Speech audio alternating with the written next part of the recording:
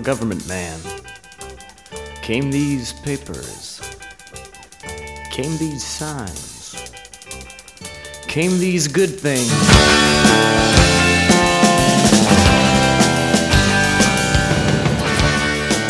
Hello, and welcome to the Port of the Free Games podcast for March something. I think it's towards the end. This week we are joined by my good friend and ex-colleague, Gus Mastrapa. How you doing, Gus? Very good, thank you. Thank you for having me. Oh, thanks for coming on. Gus currently writes features for what you were saying, Wired, and a few other things. You do, it was Unwinnable. Is it .com? Yeah, on Winnable, I do a regular column there called Pretension Plus One, which started off sort of as commentary on the industry and kind of has evolved now to a lot of personal writing about games. I don't know how interesting that is to everybody, but it's a nice outlet for me. Oh, I really like it, actually. I'm a big fan of your Pretension Plus One's articles. Thanks. Yeah, man. And a few other things, but Gus and I have known each other for a good while now. We worked together on Crispy Gamer. Yeah. The ill-fated Crispy Gamer. Yeah, the actually pays you what you're worth, Crispy Gamer. Yeah. So it had to go. Yeah, it could never live. It could never live. Yeah, that was a bad time. It was a good time until it was a bad time, I think. That, and I had to record 30 toilet clips of toilets. And that'll never leave me. The fact that Scott Jones had me record 30 different toilets.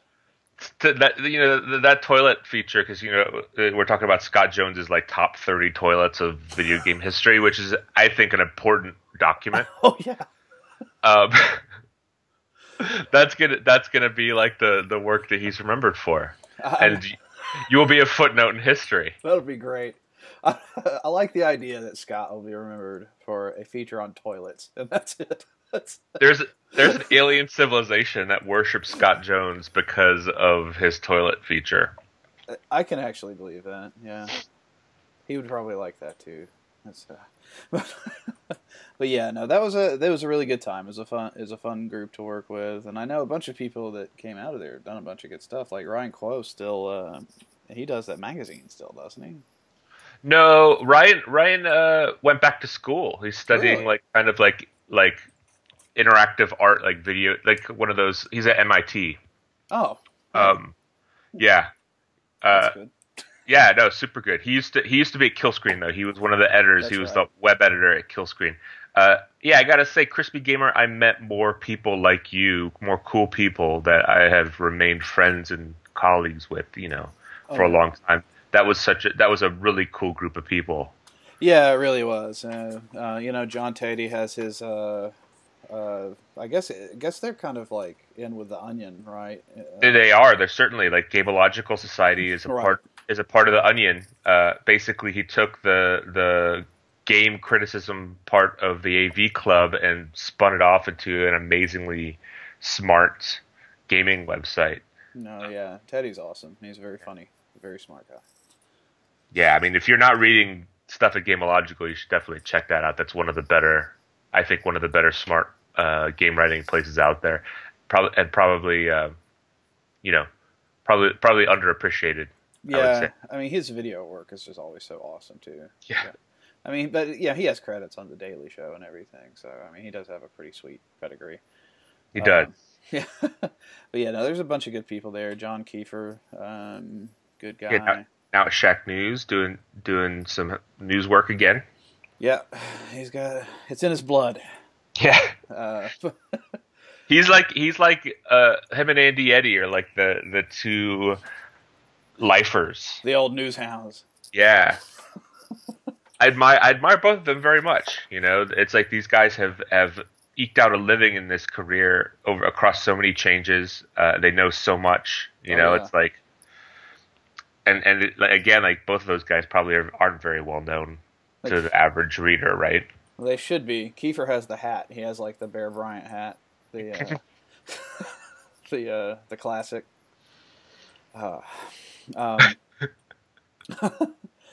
But yes, so this week on Quarter to Three, Tom has gone off to GDC or something. Gus and I have been left behind, Boo. so we decided to commiserate. Yeah, I miss being at GDC. I mean, I love going to like all the panels and stuff. It's like, as a member of the press, we are like incredibly gifted at the generosity of GDC Yeah, to let us go to this expensive conference for free and get like all this amazing free education. I mean, of course, we write stories and stuff about it, but man, what a cool conference and what cool access to like yeah, all these game creators and stuff. It's like it's the coolest thing. And then secondarily, like all of our friends, all the people that we work with are there, yeah. which makes it like this kind of cool homecoming. And you drink too much and you hang out with all these people. Yeah, that's pretty much the theme of any kind of one of those things. So, God, E3, of course, being the something. I don't even know if I'm going to go this year, to be honest. Oh, that's with a you. shame. That's a shame. I'm probably going to come out to Los Angeles. I'm probably just Yeah. not going to go to the show, just because it's like I don't know. I don't know. The pressers, at the very least, Yeah, are going to be interesting. that's true. Maybe they'll hand out PlayStation 4s or something. That's like the one thing I missed was that stupid Xbox 360 Slim one where they handed out 360s to everybody. Oh yeah. Oh my God, I cannot believe I didn't go to that one. You know, go to the EA one and you get a stupid notebook. Right. Oh, it's so not fair. But yeah, I'd like to see the PlayStation 4. Speaking of which, I guess we could talk about some news. What have you got for news of the week? I imagine I know. You do. Yeah. I just opened the press release for the Metal Gear Solid 5: The Phantom Pain, which everybody knew was. Oh yeah, absolutely. Yeah. I mean, it was not a very well kept secret, but you know what? I admire. It was fun, like all that Phantom Pain stuff. People knew it was Metal Gear Solid. They figured it out pretty quick, but like it was fun. And the thing that I really like about how this all unraveled is nobody's mad about Metal Gear Solid 5. No. There's not there was nobody saying anything about DRM or about like how Konami is trying to rip people off and make us spend too much money. It was just people going, I'm psyched for Metal Gear Solid 5. Which is, it's super refreshing. Yeah, they really do have that kind of thing going for them, though, with the Metal Gear fans. The Metal Gear fans are so hardcore as compared to your average fan. Oh my God! Like we had a guy on recently who's a big Metal Gear fan, and he talked me into like getting Metal Gear Solid 3, I think, and giving it a chance again on my Vita, which I still haven't done. But I mean, I have it. I just haven't played it yet. Yeah, they really can sell it though. But so like, what are the details of 5? Is everybody all excited? Is there anything interesting coming out? Or I didn't see much. I mean, I think it's just basically an announce that this is actually the game, which is kind of like besides the point, since we all kind of knew that this Phantom Pain thing was the Metal Gear Solid game. Yeah. But yeah, no, it's just they just are admitting it exists, and saying, oh yeah, we made this Fox engine that looks really good. Oh yeah, all their games always look good. Those Metal Gear games. Sure, yeah, for sure. You know, I'm with you. I think I don't think I've ever finished a Metal Gear Solid game. Well, I did. I finished the first Metal one. Yeah, I did the Really? first one. For me, it was Metal Gear Solid Acid 2. Oh, was that is Acid the card game one? Yes, it's an amazing, great game. They're pretty awesome, yeah. Yeah, turn-based tactics with like driven by cards. It's like, and you have a customizable deck. Yeah. It's super good. Like I love that game, and it's like that's one of those games where it's like, why can't you get it on the PSN store? Like, oh god, there's so many things that should be on that store that aren't. Yeah. So that's why I keep my PSP alive and breathing for the purpose of still having Metal Gear Acid 1 and 2. Yeah, I mean, my big thing is, oh god, I should do this because I know there's a workaround to do it, but I really want them to just do a straight up release of, oh god, now I forgot the game's name. What was the game you and I both really liked? The PlayStation 3 one was 2D. strategy, not 2D, 3D strategy game. Oh, World War One-esque. Oh, Valkyrie Chronicles? Valkyria Chronicles. Yeah, I really want to Yeah. play the second one, but I don't have my PSP anymore, and I know I can get it on the Vita, but you have to like purchase it on the PlayStation Store, download it to your PS3, and then move it to the Vita and all this goofy crap. I wish they would just kind of like release a straight up purchase for it. Yeah, I didn't know you had to do that. For me, my problem on my Vita is I don't have a memory card yet. Oh god, that sucks. Yeah, I bought one of those bundles or whatever at Black Friday. So mine came with one. It was like a gig or whatever, and it's full already. And so, that really like has like kept me from buying big games on there because it's another $50 or whatever I need to buy to buy more Vita games. On the complete different side of the spectrum, my 3DS filled up because I have like Fire Emblem on there. Oh yeah. And so I was like, I got these codes from Nintendo for some new games like Pokemon Mystery Dungeon and the new Luigi game. Oh yeah. But there was no room, so I go online and I go to Amazon and I order the card and it's like $9 for like that's nothing. Yeah, it's like $9 for like X gigs, like 10 or something gigs. It was a no-brainer. I just bought it, and now I have all these games on my 3DS. If there's anything that Nintendo did right with the 3DS, it's that, like that you can expand it and infinitely for almost no money. Well, right, yeah, like the Vita is just. I like the Vita a lot, but it suffers from that Sony proprietary crap that they always shove down everybody's throat. Which is, I think, a problem Sony's been having, and I thought it was kind of hilarious to hear that just a rumor that they're going to start charging for Plus or whatever on the PlayStation 4, right? Just like Live, because everybody was because that was everybody's gripe about Xbox. That's the rallying cry against the Xbox 360 is that you have to pay for Live. So, man, the PS4 better be sweet. So you mean online is going to have a price? Because Plus already costs you money. Right, yeah, that's true, yeah, for the thing. But no, I think that's what I've heard a rumor. I don't know if that's true or not, but I can totally believe it. Because it wouldn't surprise me. Yeah, really, people hate Microsoft for doing it, but it does afford them the infrastructure that they have. Now, it's not cheap. Yeah, no, it's not cheap. It's not cheap at all, and there should be more with it. But the fact that they provide really good voice communication and matchmaking services is definitely it's not a cheap service. No, like for me, especially back then, I was paying to have my friend list, which was very healthy, like at the time. And I think most people will notice this has changed. Back when Live, was popular, I had a full friend list of 100 people, and every time I turned it on, there were about 15 to 20 people on and playing something. Yeah. Now, I pay the same price, I turn it on, there's about 10 people on, I would say, and they're all watching Netflix.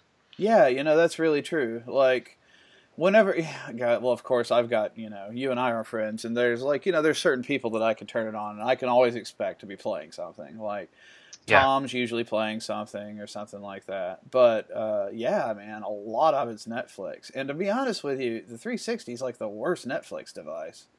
Everybody's got one, but good God, is it awful. Yeah, I tend to use it. I use PlayStation for Netflix a lot.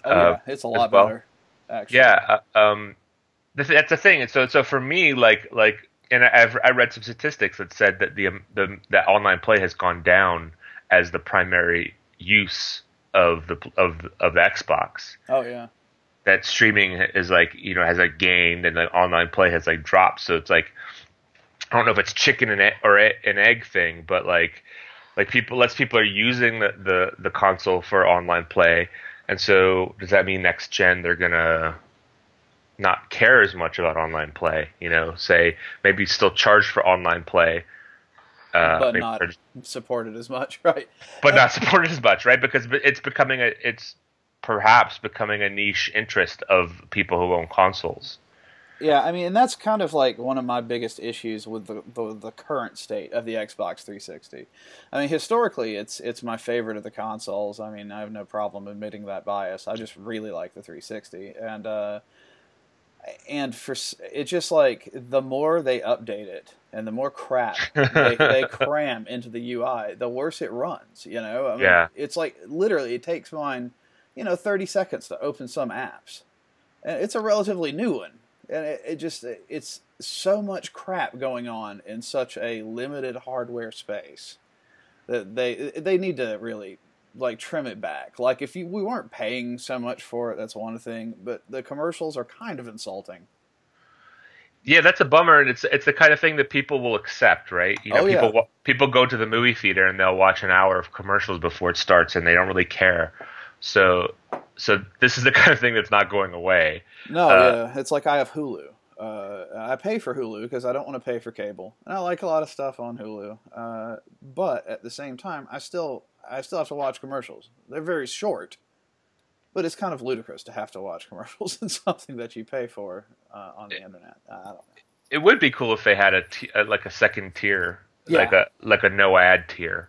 I mean, there's a movie theater in LA called the ArcLight, which is a really good high-end movie theater, and they don't show any commercials at all. Oh wow! So you see trailers, but no commercials, and the tickets are like $12 to $15, and there's a bunch of other perks you get, like it's assigned seating, so you always have the seat that you want. People are willing to pay that premium. Sure, I am for that. Absolutely, yeah. That's why I started paying for Hulu in the first place, because when you originally paid for it, you didn't have ads. And then all of a sudden it's like, hey, but I mean, and it's not like I don't understand. I'm sure to get a lot of the content, they had to sign advertising deals with these people, because there's no reason for anybody other than Hulu to, not want ads in it. So yeah. But yeah, no, I really, that's a big problem, and I'm kind of curious to see what people do about it. I'm interested, you have a Wii U, I assume. I do. Yeah, I have one as well. It's I don't know. I like it more than I thought I would. But I'm leery of its future. However, I do like the fact that you can purchase like day one titles on it. That's very cool. It is. You need that hard drive apparently once you buy 2 games. That's kind of a bummer, but other than that, it fills up really quick here. I've been hearing. I've not bought too many, so that's not been an issue for me. But that Lego City game is kind of cool. I want it really bad. I'm a total Lego fiend, and Tom knows that, and he's like obsessed with the Lego City game, so he keeps like taunting me with it. I might just have to buy it. It's a ton of fun. Like I really started playing it with my arms across my chest. I was like, I was skipping some of the cutscenes, and just kind of like going, oh, this is not GTA, right? But it won me over, and I've been just having fun, and it's got that kind of like core Lego thing where you bust shit up and then build it back together. Yeah. Just like kind of unique to Gears. I mean, unique to the Lego franchise. Yeah. And I just run around looking for the high value blocks, like the gold blocks and stuff. Yeah. Gold blocks. And I break shit and I put shit back together, and I could probably do that for hours. Yeah. I get lost in those games. I don't know. They're easy to do. It's that whole like breadcrumb thing of like, oh, look, that block is special. I can't do anything to it now, but I bet down the road I'll be able to break it and do something with it. So, and the game feels full of that, where there's like, oh, there's all these things that I need to power up. So, and I think that's cool, because it seems like it's like this nice encouragement to chase the story, right? Because there's these things that you can't yet access. So it's like they're smart in that way. Where a lot of other games, a lot of the GTA games, I hear a lot of stories, which I love the stories in GTA games. I think they're really well done. Yeah, often they are, yeah. But so many people don't finish them. Like, no. It's very frequent. I hear people like, oh yeah, I've never finished a GTA game. And I'm like, Man, 4 was really good. You should finish it. 4 was really good. I liked 4 a lot. Yeah, and it had really great add-ons. Like, I mean, Quick and the Dam, whatever, but like Gay Tony was really good. I think I like the biker one a lot. But Gay I liked Tony, it too. it's like a grace note, like so classy, Yeah. just super good story, kind of super progressive. It didn't get a lot of credit for as being as progressive No, as it is. it didn't really at all, man. I kind of wish people would go back and say, hey, look at how interesting this story was, and this relationship between the two guys, and Oh yeah, no, it was such a good game, and then stuff like I'm not a huge fan of Max Payne 3. Like I really didn't like the writing in Max Payne 3. But GTA, like the GTA franchise, always brings it. Yeah. A lot of it's horribly cliched. I mean, don't get me wrong. I mean, there's the heat scene in Grand Theft Auto 4. Yeah. There's all that, but I like that. Like my favorite is that there's you're driving, you're chasing some guy, and you're driving, and they get on the subway, and you're starting to drive, and then you realize, holy shit, I'm in the French Connection. yeah. And you get to the subway station, and there's the dude at the top of the stairway. Oh yeah. And you shoot him, and it's like the coolest thing in the world. It's like that's a thing that they pull off that nobody else pulls off, which is like this kind of like pastiche of movies, in a non-parody way. Right. They're actually like getting you in there and letting you be in that movie, and I just think it's kind of a subtle thing that they do that is so great. I mean, Red Dead was great in that way too. Yeah, Red Dead's just a fantastic game. It really is. It's probably one of my favorite games. Yeah, no, I totally agree. And that's the thing where it's like, Rockstar could just make GTA and Red Dead. Oh yeah. For the next 30 years, and I would be super happy with that. Yeah, I mean, it's like I liked Max Payne 3, I guess, but it was, I don't know. It just really didn't do it for me. I didn't play it yet. I don't know why. Everybody says that the music, the Health soundtrack, was really awesome. That to me, that's like the one standout. Apparently, it was pretty decent. Like there were parts of the game where I found the soundtrack incredibly irritating. However, overall, it was pretty good. I guess the reason there are parts of the game that I find the soundtrack irritating is that it just restarts certain songs at points where you die. Right. And so you have to hear the same refrain every over and over again. Kind of drives you insane. Right. However, yeah, and like it had its moments. It's just kind of I don't know. It was kind of one of those games I felt like I was slogging through. Just wanted to get it over with. Unlike Red Dead or any of the Grand Theft Autos. Where it's just kind of like a pleasure to be in that world and kind of do that. Yeah, and I didn't like the other one either, L.A. Noire. I mean, it was all right. I guess I found it a little bit. Well, I don't know. I just knew the story, because I'd seen Chinatown and L.A. Confidential. I was very familiar with what was going to happen. Since that was like completely lifted, everything. Oh, that's ridiculous.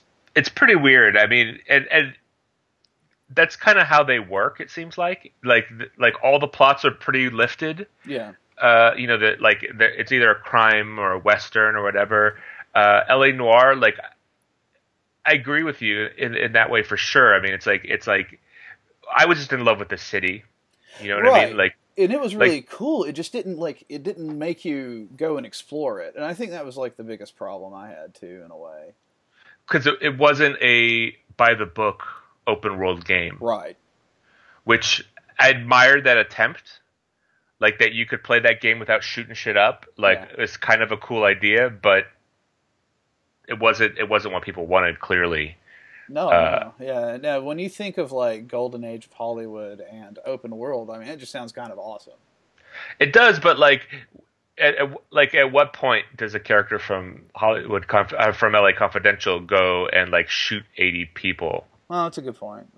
You'd have to be playing a bad guy. Yeah, tonally it's weird. And I remember there's a part where you're in the game where you're at the abandoned set, which is like an homage to the abandoned set of the D.W. Griffith movie. Okay. So basically, what happened was in L.A., D.W. Griffith made this movie and left the setup, the Babylon set, which is this big set that has like huge elephants on it and stuff. He left this set like for years. They never tore it down, and they eventually had to burn it down because it was an eyesore, and it was also dangerous because it wasn't a real building. It was like a shitty building. So there's a scene in the game where you're in there and something happens. I don't remember what. It starts to fall apart. Yeah, I remember that. It starts to fall apart, but then like when you get past the falling apart part, there's like a kind of like a slog of dudes that you have to shoot. And so it definitely felt like the game doesn't have action in it, and we need to have parts where you shoot people. Yeah. So let's make this level a dude shooting sequence. So at least we can be a dude shooter. Yeah, which it just kind of. And it wasn't the game. It wasn't the game. You know, like that wasn't what the game was. It was just kind of like added in there. Yeah, it was really troubled from the beginning. I think that production. Anyway, yeah. I mean, they just that lingered for 7 or 8 years. Yeah, it was tough. I mean, by all accounts, you know, development for Rockstar is not an easy thing. No. Yeah, no. I would imagine not. But man, I gotta try that dang Lego City Undercover now. Tom said the driving's really tight for a Lego game too, so I gotta check that out. But yeah, that's that freaking delightful Rockstar appeal. Yeah, but I was bummed that we weren't playing the game this spring because like I was kind of looking forward to like. Yeah. My spring being a GTA kind of a spring. Yeah. But I'm kind of psyched now because like I will probably be playing GTA on a new console. Yeah, which is pretty cool. Man, I want to know when the South Park game's coming out after all that THQ stuff. It's kind of a Brutal Legend kind of a thing where it's like changing hands last minute. It'll get published. Yeah. No, I was just like really looking forward to it with being Obsidian. Yeah, no, me too. I think, there's a race to get last-gen games out right now. Yeah, pretty much. It's like everybody's trying to get them out as soon as possible before nobody cares anymore about last-gen, or holding them like GTA until they can also be next-gen, so they can release 80 SKUs at the same time. Right. Yeah, I mean, they like them SKUs. I mean, it's gonna be weird, like 6 versions of a game. That's ridiculous. And realistically, there's only you have to look at the rankings of what they're going to sell. I mean, they're going to sell current generation is going to sell a much larger portion, I think, than the next generation will. Oh, for sure, but it'll be like a very small, much larger portion, right? Because that's where we're at. That's where we're at with next gen, where it's like, they sell our number one game is like. Would have not even cracked the top 10 at the best time, Yeah. So everybody's hurting. Yeah, no, it's pretty strange. And still, you got PC gaming doing weird stuff too. Who knows what'll happen with the Steam box and everything? But that's the fun spoiler, I think, is that PC is like so strong right now. Oh, it is. And it's kind of amazing. It's honestly, I wouldn't have believed it. Yeah, like 10 years ago, you said, "Oh, PC gaming is gonna do well, and consoles are gonna tank."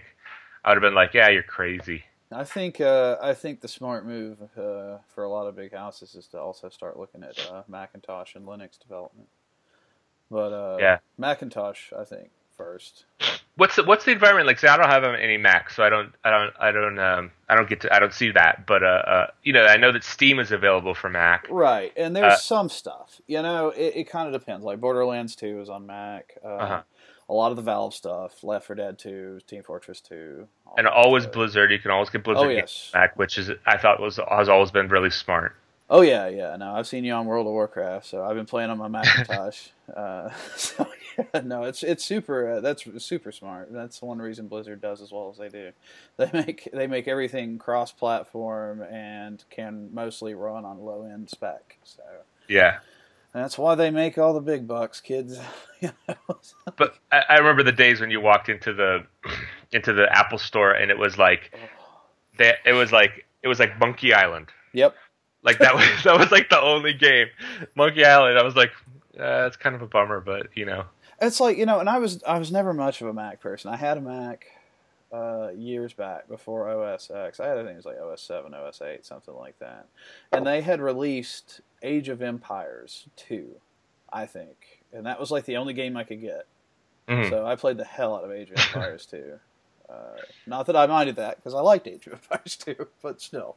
I guess that's the upside, when you have very limited game support, is like usually you're just going to get some really good games on the system, and that's going to be it. So the few games that you have are going to be great. Which is so weird, because it's like a Microsoft game.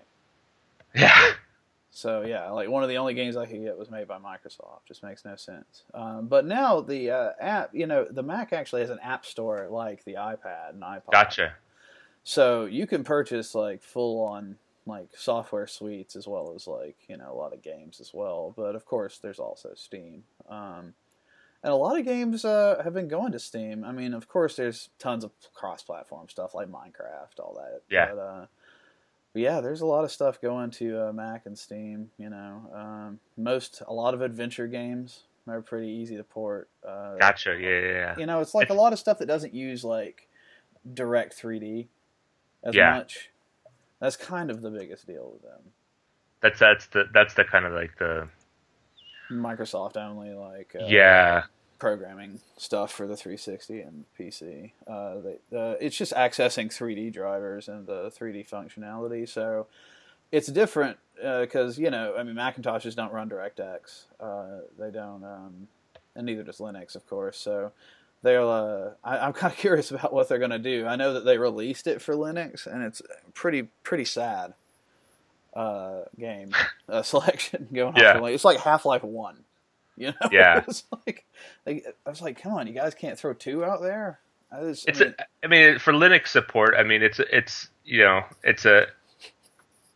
nice that they're doing it. You know what I mean? It's one of these things where like Linux users who are a very small portion of the audience, like I think that they don't understand that frequently.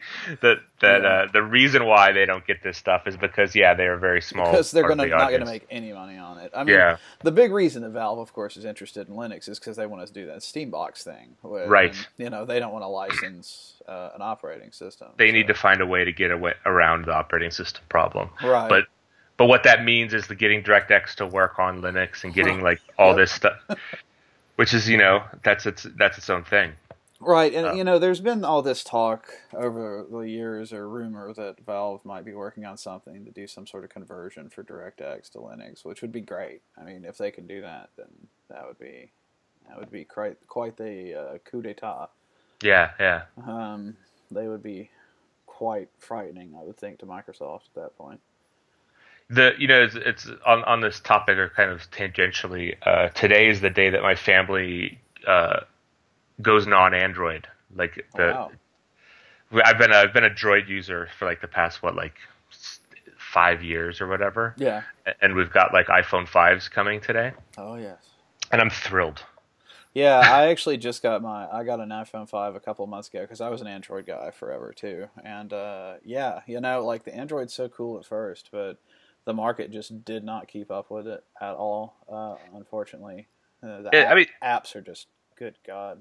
There's some good games on there, right? Like you could get like Terry Kavanaugh's game, Super Hexagon. You can get some cool stuff. I had a Droid 2 that was just the worst piece of shit. It was it was an awful phone. Like it was on the old OS, and it was just a crappy phone. And I love my iPad. Like I play games on that more than I play probably on any other platform. Yeah. I've been playing Brogue like on that. It just came out a couple days ago, and I've been playing that like crazy. Yeah, I need to do that, especially being a big Dwarf Fortress fan. I heard that it looks pretty cool. It looks like just an ASCII dungeon crawler. Yeah, I mean it's like if you've played NetHack, it's like it's like that with touch functionality. So you're not. And that's what I kind of like about it. I know a lot of people will complain and say, "Hey, I like having keyboard commands," but like, my time playing NetHack is over. Or I mean, it's probably not over forever, but it's over for now, and Yeah. so I don't have those keyboard commands memorized right now. Yeah. So I like just being able to touch it, and kind of like no thought in that way. Yeah, sure. No, I got you. It's certainly just not having to relearn to ride your bike again, basically. Yeah. Yeah, no, that's how it is with me in Dwarf Fortress when I take a break from it, because it's all stupid keyboard commands. Yeah, you definitely you get like a routine going where it's like I remember when I played NetHack, it was always like, okay, my first thing I would do is I would like set it so it doesn't automatically pick shit up, and like I would just go through and like I'd get it like set to my play style or whatever. It's nice with Brogue just to jump on there and just start crawling and worry more about your strategy, like and what those decisions of like, okay, am I going to drink this potion?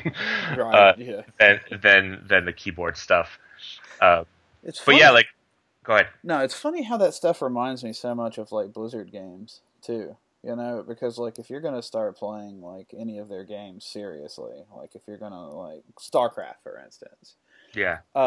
you have to learn keyboard commands and you have to get into like sort of kind of a weird rhythm. I mean, you can click through it naturally. Yeah. You don't have to, but like, you know, if you try to do that when you're playing seriously, you're gonna get murdered.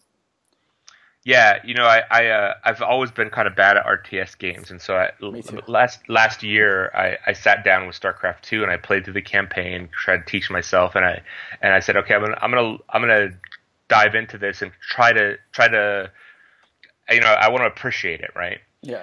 And I did my best to learn the keyboard commands, and to be honest, like when I went online, I did okay. Like I was surprised. I thought I would get murdered, but like their matchmaking like set me up with people who were at my skill level.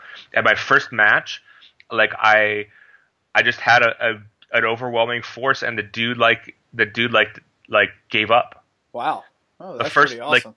Yeah, he sent a dude at me and a bunch of dudes at me. I like destroyed them and I countered, and after I countered, he was like, I quit. And I was like, I felt really good. I felt like I didn't just win, like I like demoralized him. He like knew that he couldn't come back. And it wasn't, I don't think it was a testament to my strength as a player. I think just I was doing slightly better than him, and he said, you know what, like we could play this out, but I feel like I know I'm losing already. Yeah, that's how a lot of games end, honestly. They're pretty quick, you know, because if one person is just obviously dominating, there's no point in sitting there and watching it happen. Yeah. that goes counter to everything that I grew up with, like baseball, right? Like playing like t-ball. Oh, you got to play to win. Never give up. Always, have the heart and the, Well, not just play to win, but like you like honor the game, right? Like, oh, sure, everybody's there. You do your best, and you play it through, and you shake your hands at the end, and it's over. And in games, it's like it's different. Games aren't sports, right? No, yeah, people games get rage quitty a little too easy in games too. And I totally understand it, right? Because like it's about our free time. Yeah. And it's like, why play something through? It's just a little bit more practical, right? Than when like the way we were raised to play sports. And I find that interesting because it's just a psychological difference. We're all adults apparently, and we're playing these games. And when one person deems that the game is over, it's over. You GG, move on. Yeah. Which it's just I don't know. Maybe I'm like a little old fashioned about it, but I mean, it saves time. You know, it's weird to me. Have you played with Heart of the Swarm yet? I haven't. You need to, because they added this AI matchmaking ladder thing that helps you prepare for playing against people. But the reason I think of that is because the computer says GG when you beat it. Nice. It like literally says it. Yeah, it says GG, or it types GG and then succeeds or whatever. That's a cool subtle way to teach people to type GG, right? Yeah, which I mean, it's been so. God, that has been so ingrained in my video gaming since I was a young teenager and playing like Team Fortress or whatever. God. Yeah, I'm trying to remember the first time, like, probably like Quake matches. Yeah, stuff like that. Yeah, Quake, Team Fortress. You would always GG at the end of them, or Counter Strike and stuff Enemy like Territory. that. Like I remember Enemy Territory. Like there was like, yeah. Like I will definitely be playing Heart of the Swarm. Like it's weird because like again like I'm not like a crazy RTS fan, but I really liked the way StarCraft 2 worked. I liked playing the campaign, and I was into playing online. Like I played probably not a ton of matches, but I played like 24. Well, it's like StarCraft to me is at the same time the easiest and the hardest to get into. Yeah. Because like it's such a perfectly polished RTS game. I mean, like just perfectly tuned, all that jazz. But at the same time, because of that, there's so many people that have spent so many years working on the strategies for these games that you really don't have a chance. There's no tinkering in StarCraft. Yeah. You play a certain way or you die, on average. Unless you're so advanced that you can develop techniques and counters that people know, that people to be effective against people's play. Right, and that takes so much dedication that it's not a particularly user friendly or like a newbie friendly game. But that's one thing I think they did a lot with Heart of the Swarm and the update before it is, like I said, they added the AI ladder ranking thing, so it just kind of like ranks your skill level and then puts you against AI opponents of that level, and then decides whether you should go up or down depending on your victory or defeat. Oh, got it. So it's kind of like a ladder. Like an AI ladder that you're like and increasing. Like it's like playing a fighting game against the computer. Right. Except it adjusts itself, right? Instead of changing difficulty levels, right? Yeah. So if you do well, it'll put you up maybe a few levels. But once you're like in the middle of it, it takes several losses or victories to move to another level. So it's kind of interesting, and I think it helps people understand the multiplayer aspect of StarCraft, because the single player aspect of StarCraft is completely different. Yeah. I think it's a testament, though, to how terrified people are of playing against other humans. Oh, yeah. Yeah, I mean, it doesn't bother me, but there are a lot of people who have a lot of problems with playing against people. There's no doubt. So, and part of it is, like, you just that, like the RTS, like, there's play styles, right? Oh, yeah. And there's and play styles. Most of the play styles aren't like the average human being's play style.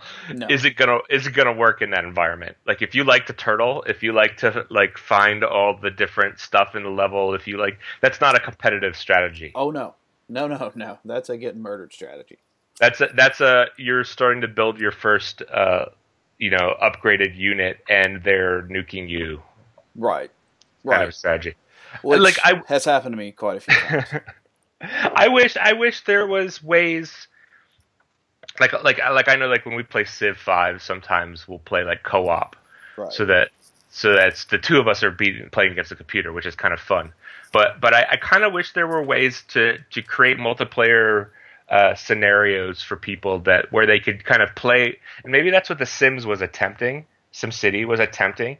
Yeah. Like this kind of environment where everybody's kind of playing at their own pace, semi-connected, interacting with each other, and getting some kind of like online play benefit. But you're not going to destroy somebody or get destroyed by them. Right. You know what I mean? Right. It's it's relatively minimal impact. Yeah. You're in a though like I got to say, like I was playing I made one town in SimCity where it was like I let crime go rampant. I didn't build any cops, and I powered up the supervillain dude, like his tower and everything. Nice. So it's just this crime-ridden shithole. And so then I started playing cities all around it, because this is when everybody's having a hard time connecting, and like none of my friends are playing, so I was like, fuck it, I'm gonna fill up these other slots with cities, my own cities. Yeah. And so I start a city next door to my hellhole city, and immediately murderers are coming over. And so it's like right at the beginning, I'm trying to build this city, and like if you've played SimCity, like there's like this period at the beginning where it's like it's kind of touch and go. It's touch and go, yeah, and it helps to just kind of get everything right. Yeah. and not waste any money. Like, don't spend too much money on roads, because if you blow all your money on roads, you're gonna be sitting waiting around for the money you need to build upgrades. So I'm doing this like early part of the game, and I'm like, I need to buy fucking police stations, and I need to pick my police stations up, because like every 2 minutes, like there's murderers from this other city rolling in. So like that, I thought that was like interactive in a really interesting way, where it was like, and kind of in a hardcore way, because basically it's hard mode. If you have somebody who's got like a crime town, you're starting these cities off, and you definitely have like something going against you. You know, like it's not the easy way to start a town. The easy way to start a town, I guess, would be to build a really nice police force and send the police force out to your friends. You know, it's like I haven't even played the new SimCity yet. I want to, because I'm a SimCity fan, but I've heard so many horror stories about the launch. I'm sure it's all taken care of by now, but it's weird. Like my experience wasn't as negative as everybody else's, and that's frustrating in a way too, because you're like, do these negative voices get amplified? Do you know what I mean? No, of course. I mean, that's the shame about launching something with an online component. You know, if it gets an early review and it doesn't go 1,000,000% perfectly like Guild Wars, then then you're just like, you're kind of screwed, honestly. Yeah, it kind of like just sets the tone for the entire life of the game, which is weird. I've been enjoying reading Tom's stories about SimCity. Like he's always so good at kind of picking apart like these little broken parts of games. Yeah, he is. That's Tom is the penultimate nitpicker. Yeah, it's good though. I mean, it's like his voice is so unique, and his concerns are so focused that I always like him. Especially he writes about Ascension. He's the only person that writes about Ascension. Oh yeah, no, he's obsessed with Ascension, man. They're always so good. I love that game, and that's another. It is a good game. Yeah, that's another reason why iOS is like my number one format. It's like I play that game on my iPad. Oh yeah, man. Just nonstop. The Penny Arcade game's not damn bad either. I haven't played it yet. That's also by Playdeck, right? Yeah, it's a Gary Games thing or whatever, I think. So yeah, it's actually really it's pretty cool. It's it's a lot like Ascension, but it gives you characters like, right. Like Tycho and Gabe, etc. But that have different abilities. I really liked it, and if you like Penny Arcade, which is kind of I do. I mean, then if you're a fan of the series, it's also pretty good time. A lot of good cards. I have no idea why I never bought that. Like, I basically have every board game that has been released on iOS, but I don't have that. I'm going to rectify that. Yes, you should. Yeah, absolutely. Man, I got to play something at SimCity. But, actually, I was going to talk about StarCraft 2 as my game of the week, so I think we already did talk about StarCraft 2, so I'll just skip that part. Let's talk about your game of the week. What have you been playing? Oh, so we talked about Brogue, which I've been playing a lot, and right. we've talked about Lego City. So I mean maybe it's obvious, but I'm gonna say BioShock Infinite. Oh yeah, Tom just posted his review today, which was incredibly popular, as half his reviews are. Yeah, what did he say? I'm curious. He gave it a 3 of 5. He really liked it, and said that it wasn't. He didn't like it as much as the original BioShock, and gave it the score he did because it wasn't as focused. I think is. Huh. I've seen a couple people say that. I'm only 3 hours in, which is about where I got when I played the preview 6 months ago. Right.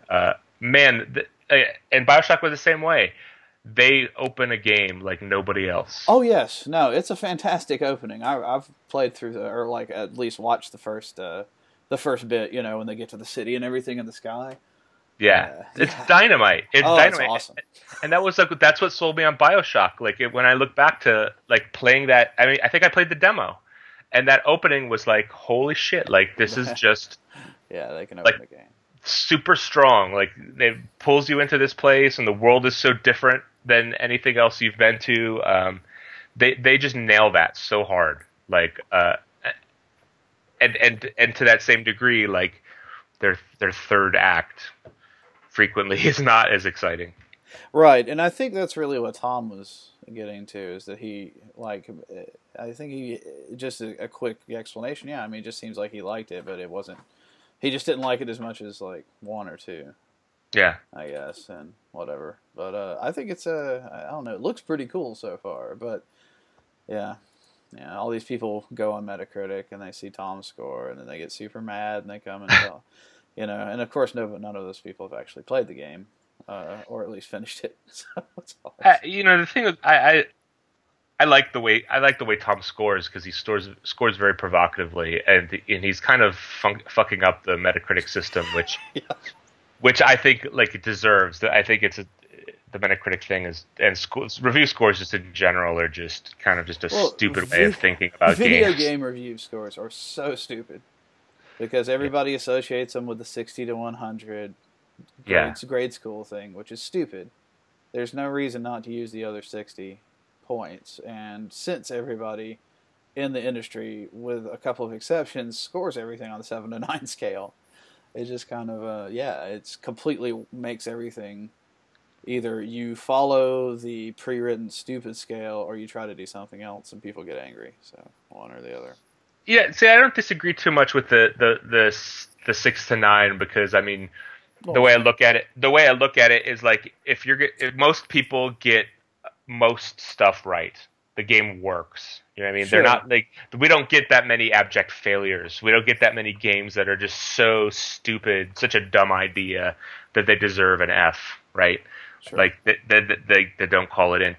To me, the bigger problem, the larger problem with the view score is it's a number that you pulled out of your ass, right? It's like it's not measuring anything. Well, there is that, yes. Right? It's not. It's people treat it like that it's some kind of scientific measure of quality, and it's really just somebody's gut feeling about a game.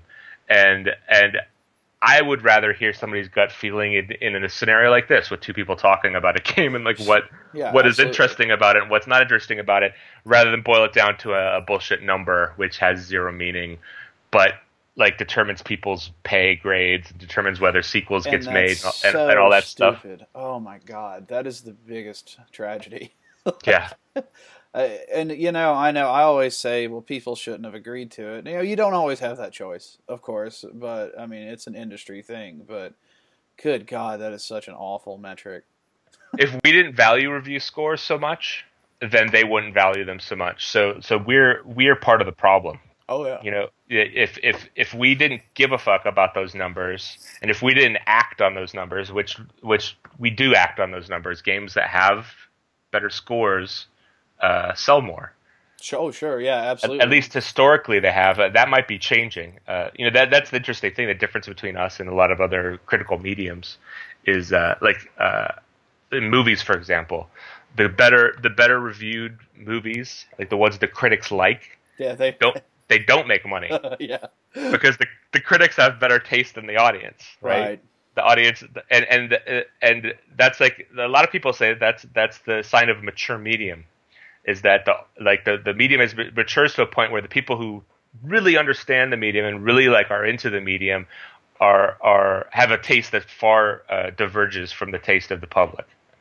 Yes, no, absolutely. Because the public is consuming this medium with very little education, right? And gamers aren't like that yet. Most gamers, or the kind of gamers that we're talking about, are educated in the medium, are connoisseurs of the medium, and have a kind of a rarefied taste. So the quality and the kind of taste of critics kind of lines up. But I think that's changing because now the public is kind of all leaning towards shooters, and critics are starting to go, you know what, shooters aren't that great. Yeah. Let's rate them a little bit lower. And so now I think we're going to see a period where Call of Duties get 7s and 8s, which is bad for game criticism, but still sell a lot. Oh, of course, because it's the only kind of game that can sell. It really, God, that game, it's such a enigma, because I love my Call of Duty. I play the hell out of Call of Duty. Yeah. But I'm so baffled by it every time. I don't understand it every time. I'm like, I'm not going to get the game. I'm just not going to buy it this time. And then I go buy it and play 100 hours. I have no idea what my problem is. Well, it's a super familiar. It's like I think Call of Duty now is our like kind of comfort food game. It really is. It's something you can. It's like the Halo was. Yeah, It's always the same. it's his known quantity. You know how it works. Right. Feature set doesn't change that much, just enough to make it feel like a new product. But it's like something that like, and like I think like people have a lot of anxiety, and maybe that's we're going back to what we were talking about with StarCraft 2. People have anxiety jumping into a thing where they need to learn a shitload of stuff just to get up to speed. Most people who have picked up a controller now know what they have to do when they get into Battlefield or Call of Duty. They know what to do. There's not that much that they have to relearn. It's just an easy thing. And that's, I think that's kind of what it comes down to with me in StarCraft too, is that it's so similar to the original StarCraft, and it's so similar to the mechanics that they've been using, Blizzard particularly has been using for so long, that it just, that you have to, in a Warcraft game or something, you have to get wood, and you have to get right. stone and stuff. In StarCraft, you have to have gas, and you have to have crystals. But even so, that's way more than you have to do like in a Call of Duty game. Well, that's very true. You do only have to run and shoot dudes. That's pretty sweet. I mean, just being able to do that. I mean, I think a lot of people, there's a lot of money to be made and a lot of hits to be made if people were to take these incredibly complex games that they work on and throw out to the general public all the time and to distill them a bit. Which I know sounds terrible. It's like dumbing it down, but like, it seems to work. Well, the interesting thing about Call of Duty is that it's distilled, but it's also complicated. That's the reason why this shooter had a rebirth. It's because they added this RPG experience system. Yep. Yeah. Which I think we kind of forget sometimes that like there was this period in the very very near past where shooters were on the decline because they were just a boring 6-hour scenario with no hook. And then with a multiplayer element where you jumped in and just got reamed with no feeling of growth, right? If you're not a great player, you just went in there and you just got bent over, and you just had to work and work and work to get to the point where you could do well. And that was all internalized. Like they took that process of like I'm getting better at this game and put numbers on it and put like medals and shit on it so that you could actually feel like you're doing better, which I think that's a testament to what people desire from games. Like they're like they want to feel like they're getting somewhere. It's like people can say what they will about Microsoft, but by God, the achievements work. They do. Like gamers like us who play Rogue and things like that, where you don't have a sense of achievement. You fail and fail over and over again until you do better. That's a kind of like a high end experience now. Like that, I think that's what. Yeah, well, it's because we're broken people. Really, it's what it comes down to, and we enjoyed just being beaten repeatedly. I think that's an embodiment of what we were talking about with like the critics and the connoisseurs appreciating different things, right? Yeah. It's like dungeon crawlers and turn-based games aren't mainstream. Oh no, not turn-based games. Good God. Turn-based strategy is certainly the redheaded stepchild of the industry nowadays. It is certainly not. They have not done a lot with it lately. Though, actually, there's been a weird indie resurgence. Well, there's been indie resurgence, and like to be honest, like between XCOM and good point. Like XCOM doing really well, and Skulls of the Shogun came out on Xbox Live, and whatchamacallit, Fire Emblem on the 3DS. Like, it's not a terrible time to be into 3D. Into turn-based strategy games. Man, Nintendo and that damn 3DS, man. I don't know how they do it, but they always make me like their products somehow. It's hard won for sure. Once they get Animal Crossing out and Advance Wars, I will be just like a pig in shit. Yeah, man, those Resident Evil games are really good. Like, they did really good 3D on those things, and so I'm really curious to see what they can do with it. Like, even just hardware-wise, the 3DS is pretty impressive. Yeah. I like, for me, like, I need the one with the bigger screen. I don't like the tiny screen on there. I just got that one for Sarah for her birthday, and she loves it. That thing is huge. Did you get her the Pikachu one? No, I just got a blue one, but I did order the Circle Pad Pro from Japan though, so Okay. because they don't have it in the U.S. If we'll get Apparently, to you that need stuff. that for like Monster Hunter, right? Yeah, we got the new Monster Hunter thing going on. Um, that's a pretty cool game that I'm miserable at. Yeah, I'm super bad at it too. Like I was playing the demo and I was like, I can't believe this is a demo because it's so fucking hard. Like Yeah, I'm like dying and failing and like my thing with Monster Hunter, which is weird, is like I always like do a combo and like I'm out like swinging my sword in the middle of nowhere. yeah, me too, man. I've been using a hammer, and it's like I'll run at a dude or something. I hit a couple of buttons, and then like it just kind of wanders off, and I'm just like I'm pounding the ground with my hammer. And It's sad. is that a function of us just being imprecise? We're like mashing buttons when we should be being more, more deliberate about it, or is it just the kind of like how the game is? Like that's what I never get. Like I've never seen. Maybe I should go on and look at a Let's Play and see somebody play it properly, and see if I'm just being stupid. Yeah, that's and that's really the thing about it is, and I think that's a Capcom thing Uh huh. because like I think you have to learn how Capcom games work because none of them ever work the way any other game works. So like with Resident Evil, I mean, thank God for Resident Evil 4, Yeah. but it's so ridiculous. And then God, oh my God, Lost Planet, that control Yeah. scheme. I don't understand it, but like, and I wonder if it's more like they're trying for the. And I don't. If I say this, God, I know I'll get angry comments. But if they're trying for like a Demon Souls kind of sluggish, realistic feel, which I know Monster Hunter's been around for a long time, people. But like, if they're going for that, or if it's just I don't know.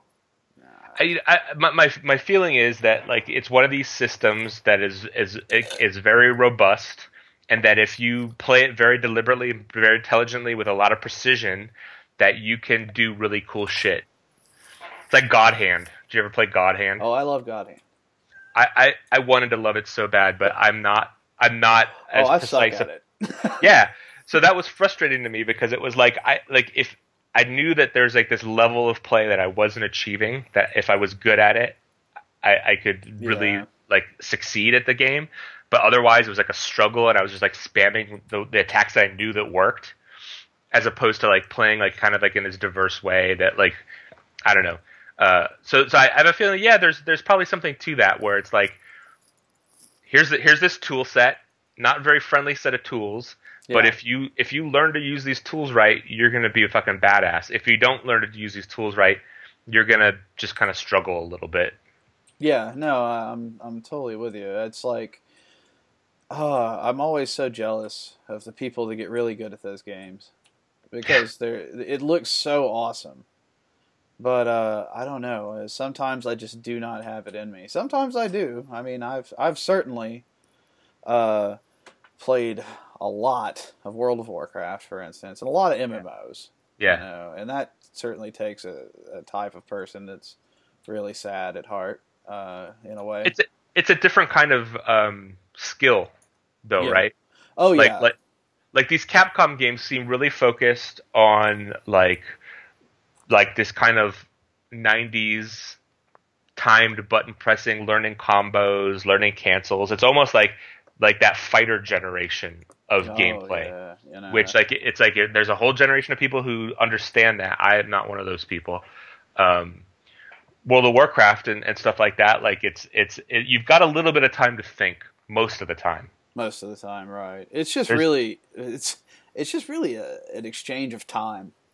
Is yeah. all, a lot of time. I mean, but it also comes down to that if you want to do the high end stuff, you have to really put the time into learning certain things, etc. And but like all games, it's just memorizing button presses. So Right when to do them. yeah, yeah, basically. And I got into Street Fighter 4 and played a few hundred matches online, and I ended up just getting above my station and then getting murdered. And yeah, it's a certain subset of people that just really have it in them. I don't know. I have admiration, but also like I kind of don't understand them either. Yeah, no, I certainly don't understand him. Like But the admiration is real, man.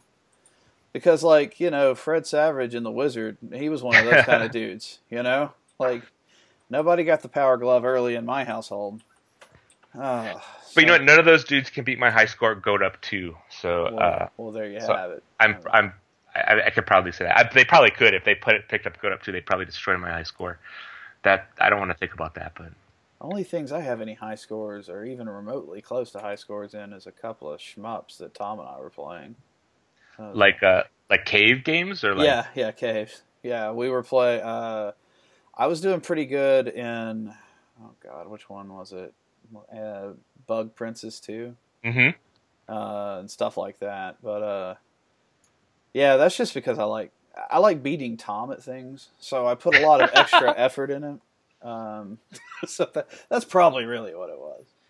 Like on iOS games, Robert Ashley and Jason Killingsworth are both really, really good at iOS games. And so if I can beat Robert Ashley at a game, like my Goat Up score is higher than his, and so I'm very proud of that. Jason Killingsworth, I don't think I've ever gotten a better score than he's like really good at Super Hexagon, has one of the top scores, probably the top score close to it. Really good at Endless Runners, and like I can't even get close to him, and I find that frustrating. Oh yeah, like one of my friends, and Tom's friends, is a guy on the podcast. He Dave Perkins. He won the Ascension iPad World Tournament. Really? So you can't, you just can't even really go there. It's like, oh God. I feel like I haven't played against like the tournament level people at Ascension yet, and I want to because I have a pretty good win-loss ratio. I have a good win-loss ratio in that. Oh God, what was the game everybody was into there for a minute? Never mind. I'm never going to think of the name of this thing. You just have 4 or 5 different armies, which, oh man, that's really hard to. Like Outwitters, like that thing, or no? It was around the same time as Super Hexagon came out. Mm-hmm. God, what was it? You could play like these ice trolls and. Oh, I know that one you're talking about. Yeah, battle something. Anyway, I had a pretty good win-loss on that one. I just got really sick of that game. I don't think it was very fun. No. Like what army were you playing? All of them. You were? Yeah, I played. I think I played the ice one a good bit. What I heard was that the elves, the starter army, was actually like had a losing win-loss ratio. Like it was like less powerful, and I don't know if that's because like people that weren't good at the game, like people who weren't invested in the game, were playing it more. And that's why it had a lower ratio. For me, like there's like 3 or 4 games out like that now. Like there's this game called Mage Wars, I think. Oh yeah, I haven't played it, but I've seen it. Yeah, I know what you're talking about. I can't get into them. Like I don't know what it is, but it's like these kind of like general like arena turn-based games. I don't know what it is, but the amount of choice or whatever just kind of makes it boring for me. Yeah. No, I hear you. Yeah, that's Summoner Wars. Summoner Wars. That's what it is. Yeah. I could not get into that either. Yeah, I don't know. I had a lot of games against a lot of people. I did pretty well. It just wasn't that fun. I really don't like the dice aspect of it. Yeah. I guess it's just if you're gonna make a rock paper scissors kind of game, then I don't understand the random part of it. I think it's important because then it just is, you're just playing chess, right? Well, true. Yeah, I guess. Like the randomizer puts risk in there, so it's like not a sure thing. Sure. If you go into a fight, there's a potential that you will fuck it up, which makes things interesting. It makes the outcome at least a little bit more interesting. If it didn't have the dice, I think that game would be even more boring. That's true. That is a good point. Oh God. Yeah, but I just can't get down with that. Like I actually Command and Colors, like that format, I like a little bit better. Like Memoir 44. Oh, yeah. I have a lot more fun playing. And the Battles of Westeros game that they have. Oh yeah, the Game of Thrones one from right, FFG. Yeah. Now I wonder if like those would translate as well. There's a Command and Colors coming out for iOS. Huh. In the near future. I wonder if because there's so little that you do on a turn sometimes that makes it not as interesting. Yeah, that's the thing too, I guess, with asynchronous play. Is Like, it requires yeah, a lot of action. Either you're going to get a lot of action or no action. yeah, like that's the thing. It's like you could do a lot of stuff, like, or you could just move up Right. spaces, and then that's it. Ascension I really like because it feels like you make a lot of decisions quick, Right. but there's a lot of there is actually thought that goes into it. Like you're making choices. Am I gonna go magic or am I gonna go military? Like with every purchase that you make, and so it's like I feel like those every time I play Ascension, every turn I feel satisfied with what I did. Yeah. Where with Summoner Wars, where I like, okay, I moved this guy, I moved that guy, I moved that guy, I shot once, my dice missed. Yeah. That was not very fun. No, no, that's not fun at all. I had a pretty bad time with that game. But yeah, no. But you're really digging Infinite, huh? I know Sarah is too. I've been watching her play it a lot, and it does look pretty cool, man. Yeah, I'm into it, but I'm gonna switch. I'm gonna switch my game of the week to Goat Up 2, just Okay. because everybody should download Goat Up 2. If you don't know who Jeff Minter is, you should learn about him. Oh, Jeff. He's an amazing old timer in the industry. Such a weirdo. He makes the weirdest games ever. But Goat Up 2 is super cool, and it's it's like a $3 iOS game. It's a very good platformer, and it has like a built-in level design thing. So you can like make your own levels, but it's super good. I highly recommend if you have played Goat Up or if you have played other Jeff Minter games on iOS, which are all really well done, I would grab them. If you like weird shit like goats farting, Well, that's Jeff Minter for you. yes. Like there's a part where your attack is a fart, so you can jump, and if you get to do the double jump, you fart.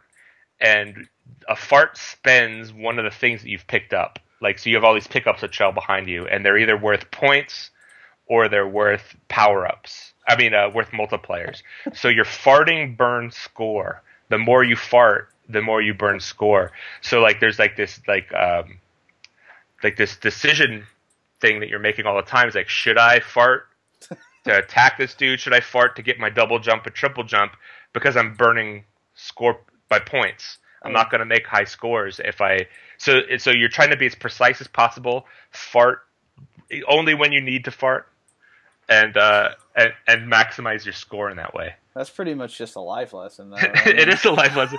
My favorite power up is there's chicken vindaloo, and when you eat the chicken vindaloo, you have ultimate farting. You can fart all you want for like a certain period of time. Oh, Minter. Like that guy. He did Winamp, right? That was his company. So like what I know is that he did the visualizer For the old Xbox, right? for the old Xbox. Yeah. I did not know that he did Winamp, like that music player. That was him.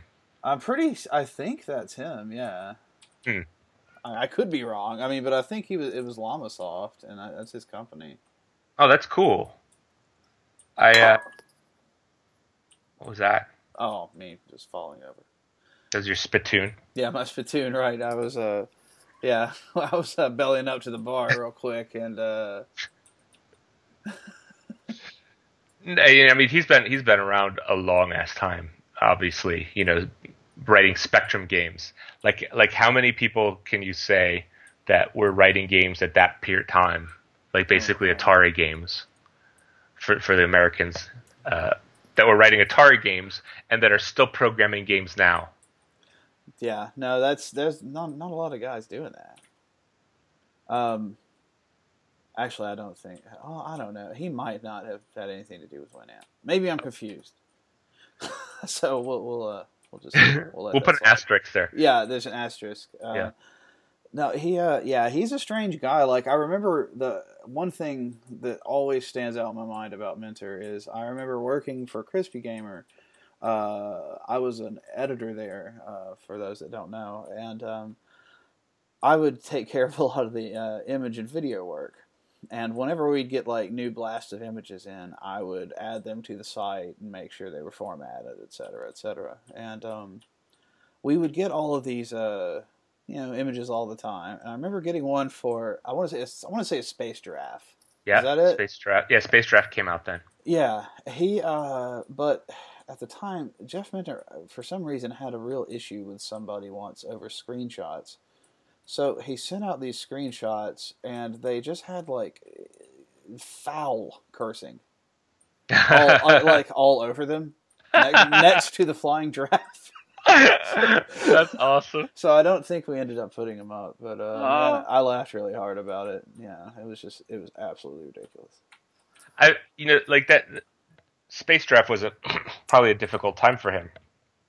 And, he was probably one of the first indies to go up against Microsoft's kind of like, their difficult sales and approval process for being indie. Yes. Like everybody talks about Fez because Fez got a movie, but he worked very hard and very long on Space Giraffe and was in this situation where it was like he made this game that took a long ass time to get put out and then sold very poorly, A, because it was a kind of a weird game, but B, because, the Microsoft market was not a great place to sell games for indies. So that must have been a very frustrating time for him. And now many more indie people have been through that process, that difficult process of putting a game out on Xbox Live. But to me, like, he seems like he's the first story I remember of a kind of a small team or an independent game maker making a game and kind of getting a raw deal. Right. And Jeff Minter, crazy enough as he is still probably more likable than Phil Fish. So there is that. I forgot to mention you're a movie star. Oh my God. You were in the Indie Game Movie. I was. I'm one of the talking heads. I helped set up the movie. It's fun. It was fun to be in, and it's fun to I get a Facebook message like every couple months of a person that I haven't seen in 20 years. That's like, I saw you in Indie Game the Movie. That's awesome. Which is pretty cool. It's cool because then now that thing's on Netflix, it's like we're watching it left and right. It's kind of cool to be a part of something like that. No, that's super awesome. Every time I see it, like, hey, my friend Gus is in. That's awesome. Yeah, I'm happy. Those filmmakers were so cool. The people that made that movie are just a couple smart people. Yeah, a lot of passion. Worked their fucking asses off to make that movie. It was basically a 2-person team, like the whole way. Like it's indie itself, you know what I mean? Like the film production was as indie as the games were, which I have a lot of admiration for people who are willing to take 2 years out of their life to do anything. You know what I mean? Absolutely, yeah. No, that's awesome. It's really well put together. It's really well put together. And I sort of hope that it opens the door to a new kind of like video storytelling about games. Like I feel like now Netflix should have little hour long documentaries about games. Like I think like that's something that could happen now, where you could just make an hour-long Minecraft, like the Minecraft documentary, right? I feel like that door is open now, where people can tell stories about games and making games and the people who make them, and just maybe about the history of them. And that's something that would entertain people. Yeah, I'd like to see a much more current Richard Garriott pick. Oh, that would be awesome. Yes, I'd love to see. And he's very filmable, right? Like, he's a very charming guy. He has mansions. Yes, and he was on Lifestyles of the Rich and Famous once. What's that? When I went to Austin like about a year or so ago, Brandon Boyer took me to go see his house. Oh, really? Like we got in the car and drove across Austin to like the rich part of town where all the mansions are, and we went and saw that thing. We didn't go in or anything, but like we did like a drive-by, and it was sort of like a pilgrimage. You know what I mean? Like it was British's castle, man. Yeah, very cool. I wish I'd been around for one of the press events or one of the. God, me and you both. Those sound pretty amazing. Yeah, man. Like the fact that I like when I was a kid and seeing all the stuff, original Ultima and all that, and you'd see him on Lifestyles and all that, and it'd be like, this dude has a house with secret passages in it that looks like a castle. Yeah. That's pretty cool. It's the house that I would build if I had like unlimited money. Exactly. As a kid, you're like, man, oh my god, that's the coolest place on earth. Screw Disney World. And then I would go to space. Like he's living the exact life that I would live if I had unlimited money. Yeah, good on you, Richard Garriott. Yeah. He really did. Yeah, he lived in a castle with secret passages and as an astronaut. All he needs to be now is a cowboy and a fireman and a bounty hunter. And a bounty hunter. Let's not forget that. A rock star. God. So he's the Buckaroo Banzai of video games. He really is. He really is. Yeah, I mean, I would say the more average is almost the Carmack, but that's not really true either, because he's kind of scary the other way. Yeah, scarily smart. Like I did an interview for Wired that was with Richard Garriott and John Carmack. Good Lord. It was really fun to do. John is such a brilliant dude. Yes. And between the two of them, I was just kind of I felt dwarfed in intelligence and achievement, and it's just amazing. They're amazing people to talk to. They're very interesting. We talked about space mostly because it was just prior to one of the big SpaceX things that they were doing. But awesome. Cool, very cool. I hope someday to do something a fraction as cool as they've done. Yeah, absolutely, man. Nobody like John Carmack. Somebody that just gets a piece of hardware and just decides they don't like certain ways that it works. So he rewrites the freaking drivers and solders it back together in certain ways. Yeah. Unbelievable. But yeah, no, that's I would love to have seen Garriott's house. A biopic about him would be awesome. Or Carmack. Be kind of slightly more interesting, I guess, than Tim Sweeney. I think there was that one documentary with him sitting in a tree outside of his house. All he does is own expensive cars and program things. Yeah, I feel like the public would probably more be into franchises, as far as documentaries go.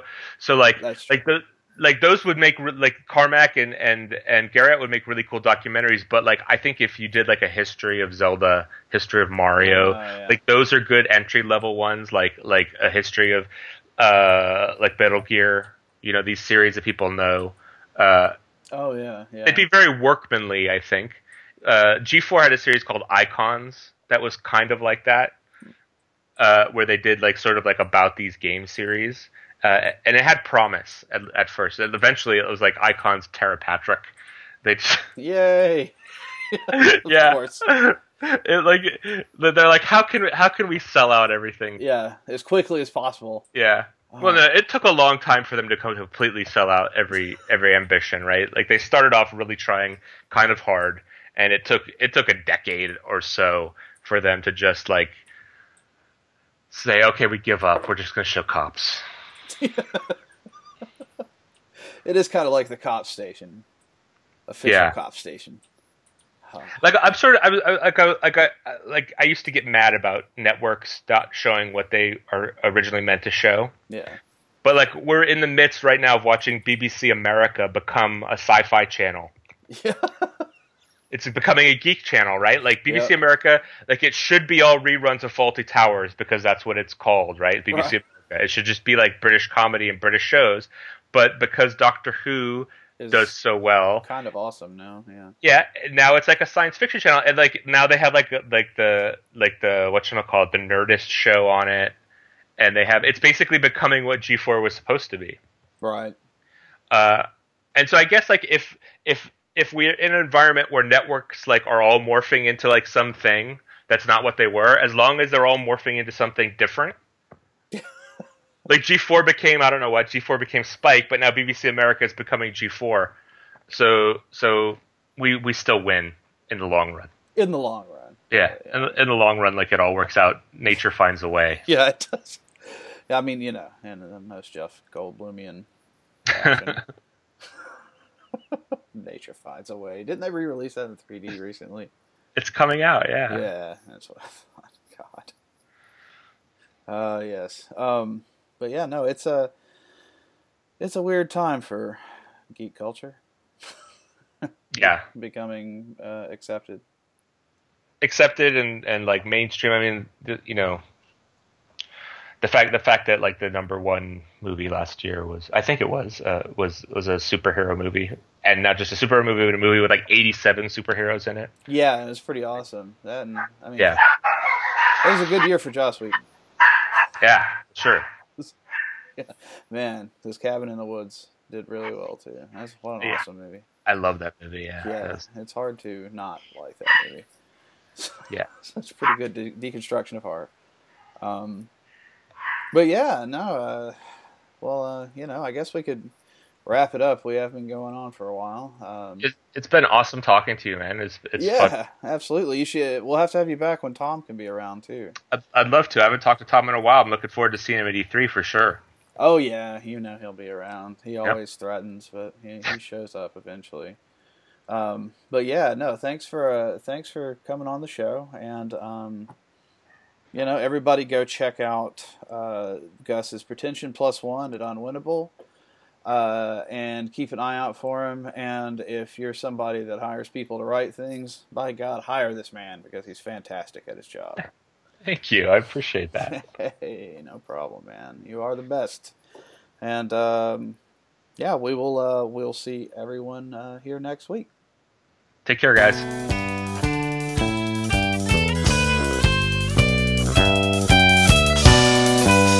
Then slow down to vote.